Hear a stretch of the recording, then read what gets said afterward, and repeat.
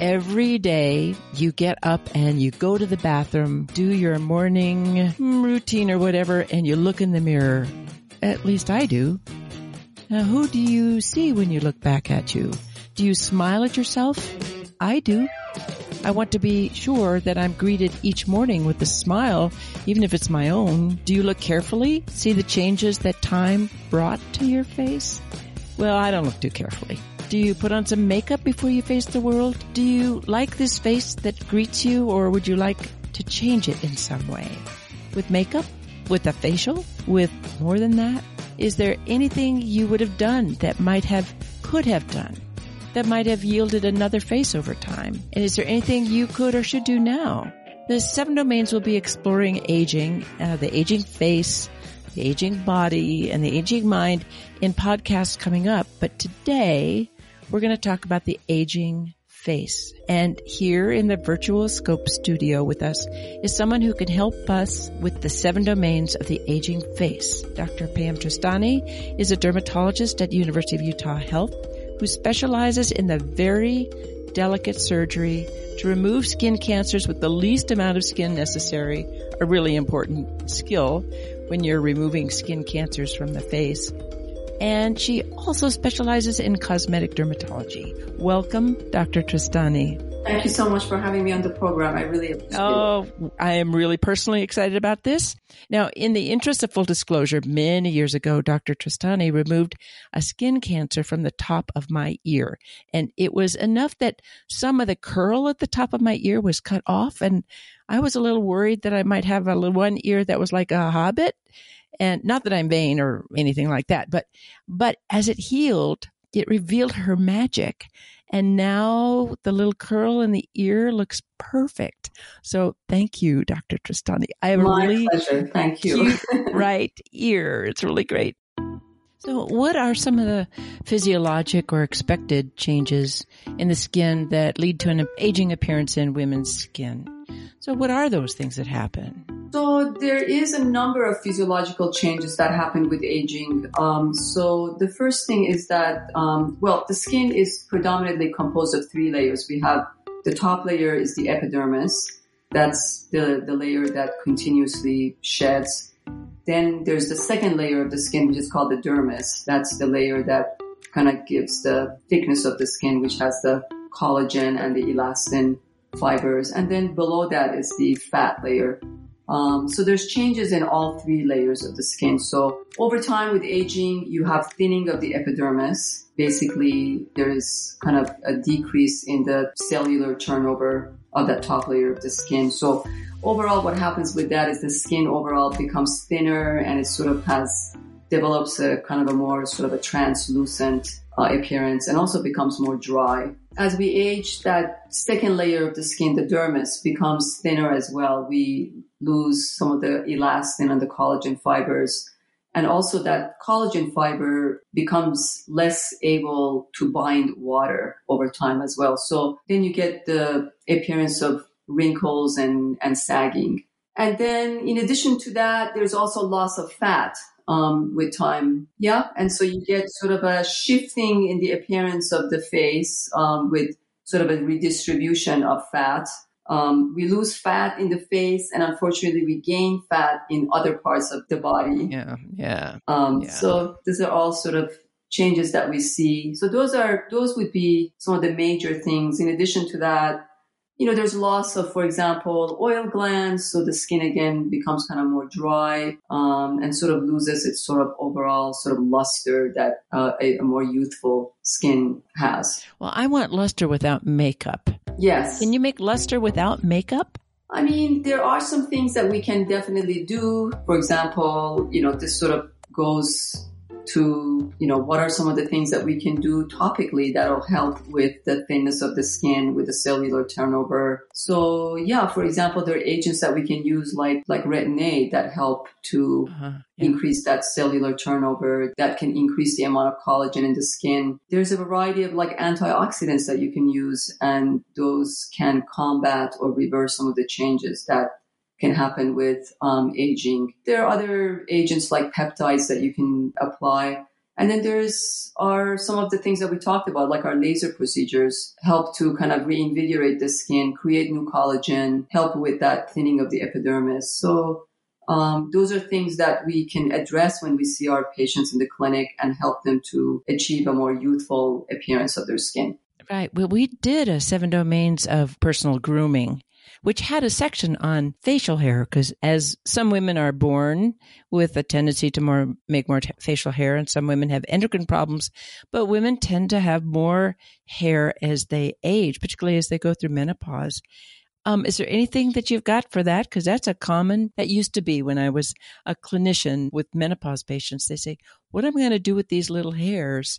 Is that something you guys can do with your lasers or not really? Yeah, that's a little bit trickier because as we get older, some of that hair, as you know, it sort of has that kind of a finer sort of texture, and sometimes it can be a little bit more sort of grayish or whitish in certain areas. In other areas, it can be a little bit more coarse and dark. And so many of the lasers, the hair lasers, can treat kind of the darker hair, some of the coarser hairs. The lighter ones are a little bit tougher to treat with lasers because the laser needs basically a chromophore or a pigment in the skin so that it can target what it's supposed to do. So sometimes doing electrolysis is a good option. In addition to the laser treatments, there are other types of topical creams. There's one called Vanica that can help with reducing the amount of hair. But yeah, that can be kind of a more challenging issue for older women. I agree with you 100%. How about diet and routine facial care? Do you have recommendations for even your 20 or 30-year-old patients that say, well, you don't want to have your face look like this when you're 60, or even when you're 60, these are the things that will help you maintain the sense of the face that you want to look at in the mirror in the morning? No, that's a really good question. I think the number one recommendation that I have for all of my patients is really that they need to get into the habit of wearing sunscreen. I mean, if we know that sun exposure, and especially chronic sun exposure, can really accelerate aging. And that's been shown really nicely with some of our great basic science research and also just with other types of clinical research as well. So if there's one ingredient or one advice that I can give my patients at an early age is that get into the habit of wearing a daily sunscreen. And that's actually pretty easy these days because even our regular moisturizers have some SPF in them. So I would say sunscreen is number one. Number two is just get into the habit of using, an agent like Retin-A that helps, again, with combating some of the effects of aging, like loss of collagen, like changes in the cell turnover, and also using something like an antioxidant on their skin. So I think all of those topical agents will help to reverse some of the signs of aging. I explain to my patients that if you have someone that has not used Retin-A versus someone that has been using Retin-A and sort of fast forward their face about 10 years, that there is a significant difference between these two faces. So it's not something that's going to make like a significant change within like a year or so, but it's something that really makes a huge change just down the line. Right. As I said, I always smile at myself when I look at the mirror just because it's nice to see a smile. But there are effects of aging which makes your face kind of turn down. And I have been reading about the concept of the resting bitch face. Yeah. Some people have it when they're young, but certainly when people get older, their face turns down. And I don't know what I look like when I'm resting because I don't look at myself when I'm resting. So I'm left with, my husband has to tell me, wow, are you sad? And I said, no, I'm just getting old. So can you talk a little bit about how you might change this kind of aging that changes your emotional expression in your face? First of all, that concept of the resting bitch face, I actually just heard about it a couple years ago, but I understand that it's kind of a relatively new term. I think came around maybe around 2013, 2014, and really refers to, it can be kind of a derogatory term, but I guess it really refers to, to predominantly a woman who looks angry or upset, even though she might be completely at ease or just, completely fine. in actuality, I get a lot of patients that come in and say, people just say I look angry or I look like I'm frowning or, but I'm really not angry. And, what can we do about this? Where a lot of this has to do with repetitive, like facial movements that we might make, sort of repetitive, like frowning or, lifting up of our eyebrows, even sort of inadvertently when we're not really even thinking about it. And so that's where something like using some of our agents, like our neuromodulators, like Botox can help us. There's also a variety of procedures like the fillers that can help to kind of improve sort of the appearance of the lines and some of the wrinkles and some of the, changes in the, shape of the face. Like, for example, putting in like a little bit of volume in certain parts of the face can help to lift another part of the face. It's basically the concept of kind of this mimetic or muscle cooperation between one part of the face with the other. So that, for example, injecting like filler in one part of the face can help to lift another part of the face. So those are things that we can do, very easily in our clinic to help with patients that say, I have these changes in my face that kind of show a different type of emotion that I might have, but that's really not who I am. When you said you have people, women and men, they'd like to see some changes in their face so they could feel better about themselves. But feeling good about yourself is a multi-layered phenomenon. It includes who you see in the mirror, but also includes other issues of self-esteem. So when you have people come who you feel have maybe unrealistic expectations, and maybe there are other parts of their self-esteem or there are other parts of their emotional life that might need some help. What are your thoughts about trying to help people look at their whole selves? I think that's a really, really important concept that you touched on, because we do have some patients that come in and they have some emotional reasons why they're seeing us. For example, they might say something like, I just got a divorce and, I just need to really feel better about myself. Or maybe just kind of entering like the dating arena and want to feel better about themselves. They might be just entering the workforce after being home for a while and they just want to really feel better. It's really important to set the expectations with any of the procedures that we do and to just make sure that our patients understand that there are some limitations, definite limitations to what we can achieve with our procedures, and to really set really realistic goals for them. Being in the cosmetic field and in the aesthetic field, it's obviously very important to really build a connection with the patient and, find the reasons why the patients are there, and try to address all of that. Unfortunately, some patients who have unrealistic expectations. They sometimes might be just sort of like shopping around, or just you get the sense that whatever you do is just not going to be giving them the satisfaction that they need. So you have to be careful with that as well. Do you think there are some social pressures for women to look a certain way compared to men? Although I think many men are unfortunately or fortunately climbing on this wagon of having to look a certain way. But do you think there are certain social pressures or certain social jobs that require women to have a certain appearance? Oh, absolutely. We think that it's only for women that are going to be like in front of a camera like I am right now, or if they're like journalists or, an anchor person, that they really just need to look great in front of the TV. But I think women in all aspects of the workforce have a certain amount of pressure to look better. I've had even patients who are like, for example, in the academic arena, who come in and say, I feel the pressure not to even compete with like the younger females in my department, because sometimes I feel like I'm being like overlooked and they may not be giving me the position to be like in front of others because I'm getting older. And I'm seeing that now also with some of our male patients as well. They come in and just say, I just need to look a little bit younger to be able to compete with my younger male colleagues.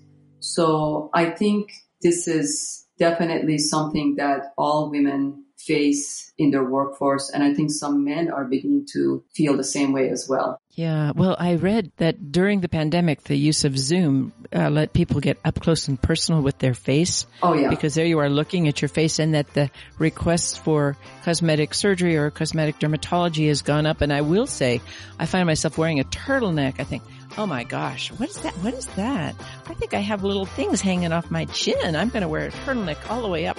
Or I sit with my hand in my face so people can't see my neck. And I've never done that before. So social media. I agree with that 100%. Unfortunately, the Zoom camera is terrible. It really hasn't done us any justice at all. On a personal note, I had to go and get my driver's license picture this morning. So I was looking in my closet today and I'm like, I'm going to wear something that has a high collar because I don't want my neck to be in this picture. So. In the intellectual domain, let's pick Botox. I hear about Botox parties, and I know Botox is a brand name, and there are other neuromodulators, but how do women find out about what's available and who should do it? Who should be injecting your face? I don't want just anybody sticking needles in my face, but I think a lot of people are just sticking needles in their face.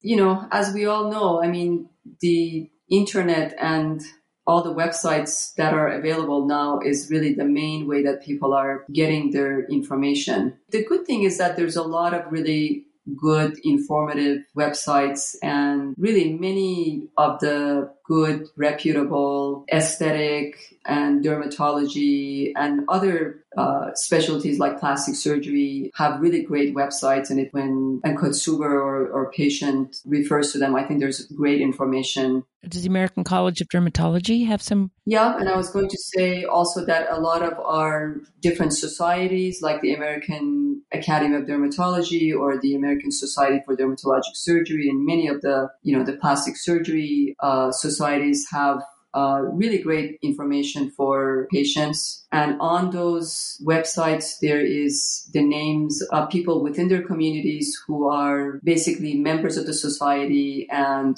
who I think that patients can feel very safe and comfortable seeing those providers and to have, these procedures performed safely.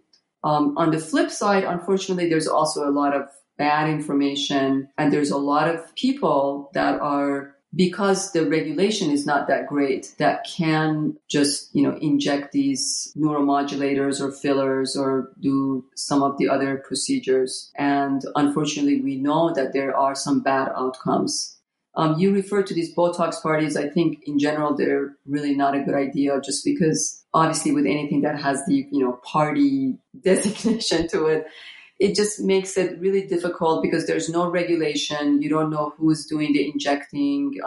There's very little oversight. And I think consumers or patients can also be lured by sort of discounts or cheaper prices and, what have you. And I've had patients that I've seen for years and they say, the last time I went to a Botox party and, fortunately nothing bad happened, but also nothing good happened. So I wasted my money. Yeah. And I think it's, I don't have any issues with, for example, I know that there's some very excellent family practitioners that do provide these services and they do a really good job.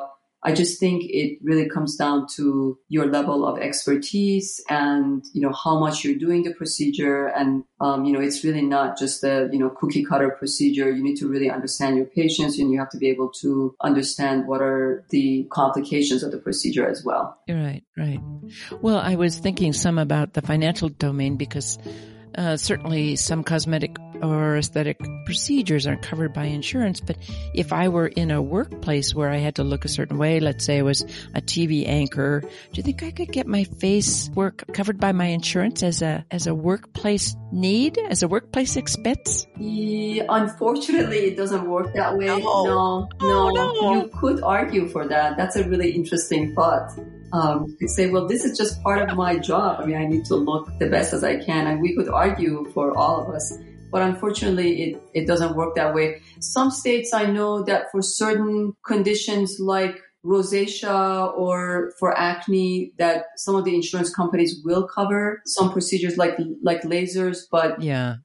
at least in Utah, that has not been the case. Oh, rats. Well, I was looking forward to having more videos with my podcast and taking this all as a business expense, but I think I'll just keep my face for radio instead. That's an interesting thought. I think that needs to be explored further. Yeah, for sure.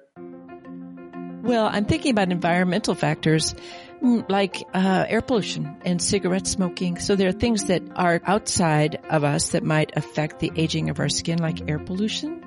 And then there are things that we do, like being around cigarette smoke, that probably is pretty bad for our skin. That's exactly right. So, I mean, with the process of aging, we have what we call the intrinsic aging, which is what we talked about earlier with the changes in the 3 layers of our skin. But then also we have, as you just pointed out correctly, we have our extrinsic factors that result in aging and can really accelerate the process. So the number one factor is sun exposure or chronic sun exposure. So yeah, that really causes loss of collagen, pigmentation changes in the skin, just changes in the texture, and then just accelerated appearance of wrinkles, both fine and kind of the coarser wrinkles. And of course, most importantly, leading to development of precancerous lesions and then ultimately skin cancers. So that's kind of what the effects of the sun are, chronic UV exposure, but then also exposure to cigarette smoke. And now there's a lot of good research that shows that pollution can also cause damage to the skin and aging, accelerated aging as well. And unfortunately, in an environment like Utah, that can be a real problem. Yeah. We have bright sun. We're at high altitude. We're prone for more ozone, which is an accelerant of aging. And so we just got to, clean up our air and don't smoke and wear sunblock. I know in the reproductive endocrine domain, there are a number of concerns about what's in some of the facial products that you can buy over the counter, including some things which aren't very good, phthalates, which have been associated with binding to different kinds of hormonal receptors in your body. And I've always recommended the Environmental Working Group's website, ewg.org. They have a campaign for clean cosmetics so that you can kind of pick what you're going to put on your face and make some decisions as whether this is something you think. Once you get an analysis of what's in it, you can then make a better choice. And I know all the dermatologists I've talked to they recommend pretty clean moisturizers, not with a lot of fragrances, not with a lot of additives. It's pretty clean stuff. And that's what we recommend, I think. You're absolutely right. I mean, there is a lot of ingredients. If you look at the ingredient list of, any facial moisturizer or agent, I mean, it can have up to 30, 40 different things in it. And we know that some of those ingredients can not be very beneficial to the skin. We know that, for example, in the area of dermatology, a lot of those things like fragrances, like preservatives, can cause things like allergic contact dermatitis for the skin. And so, yeah, we do need to be, careful as far as what we recommend to our patients and what our patients use. Right. And dermatologist recommended, how there are some moisturizers that say dermatologist recommended. I don't know that doesn't carry a stamp of the national board, of dermatology. It probably doesn't. I mean, I think, unfortunately, that particular, recommendation can be used kind of loosely. And I don't know what the exact strictest of, definitions or guidelines are for that. So it could be like, I talked to Dr. Tristani and she said it's a good product. She really likes this. It's, it's dermatologist recommended. So they passed this out at the derm clinic. And so that's what I'm going to use. Right. Hopefully it's a little bit better than that. So. Well, I think about who you see in the mirror. And for me, I want to see my spiritual life, or I want to see the wholeness of my person in my face. Now, that's just me, of course, but I think that as I try to calm my mind in these really difficult times, and I want the face that people see around me to be one that's calm and accepting and loving, and how you can transform your spiritual life into a face that's helps others that's a really interesting thing for me. And I think in the very process of trying to make your face be a loving and gentle one, you connect yourself with bigger stuff. So I think that dermatology, or helping the face become the face that you want, and for me, it's a face that shows hopefully love and acceptance and care. And I want to thank a shout out to my wonderful producer who took a picture of me for this podcast, the best picture ever. She captured everything I wanted in my face. So thank you, Chloe, my producer. Chloe, can you do the same thing for me, please, too? I need all the help I can get also, please. Thank you. Whatever she did, it's like, wow, that's the best photo ever. Well, I want to thank you for your time, Dr. Tristani, and also the concept of the dermatologist or the aesthetic dermatologist being someone who's really trying to look at the whole person, trying to help someone come to a sense of both acceptance of a more refreshed face or a happier face, but having that trickle down to their whole person. I would think that would be a very gratifying thing to do. Thanks to everyone who's listening for joining us, and stay tuned for more episodes on aging to share and start conversations. And as we always do, I'm going to end with a little haiku, the 7 domains of the aging face haiku. This, your mother's face, looking back from the mirror at the girl you were.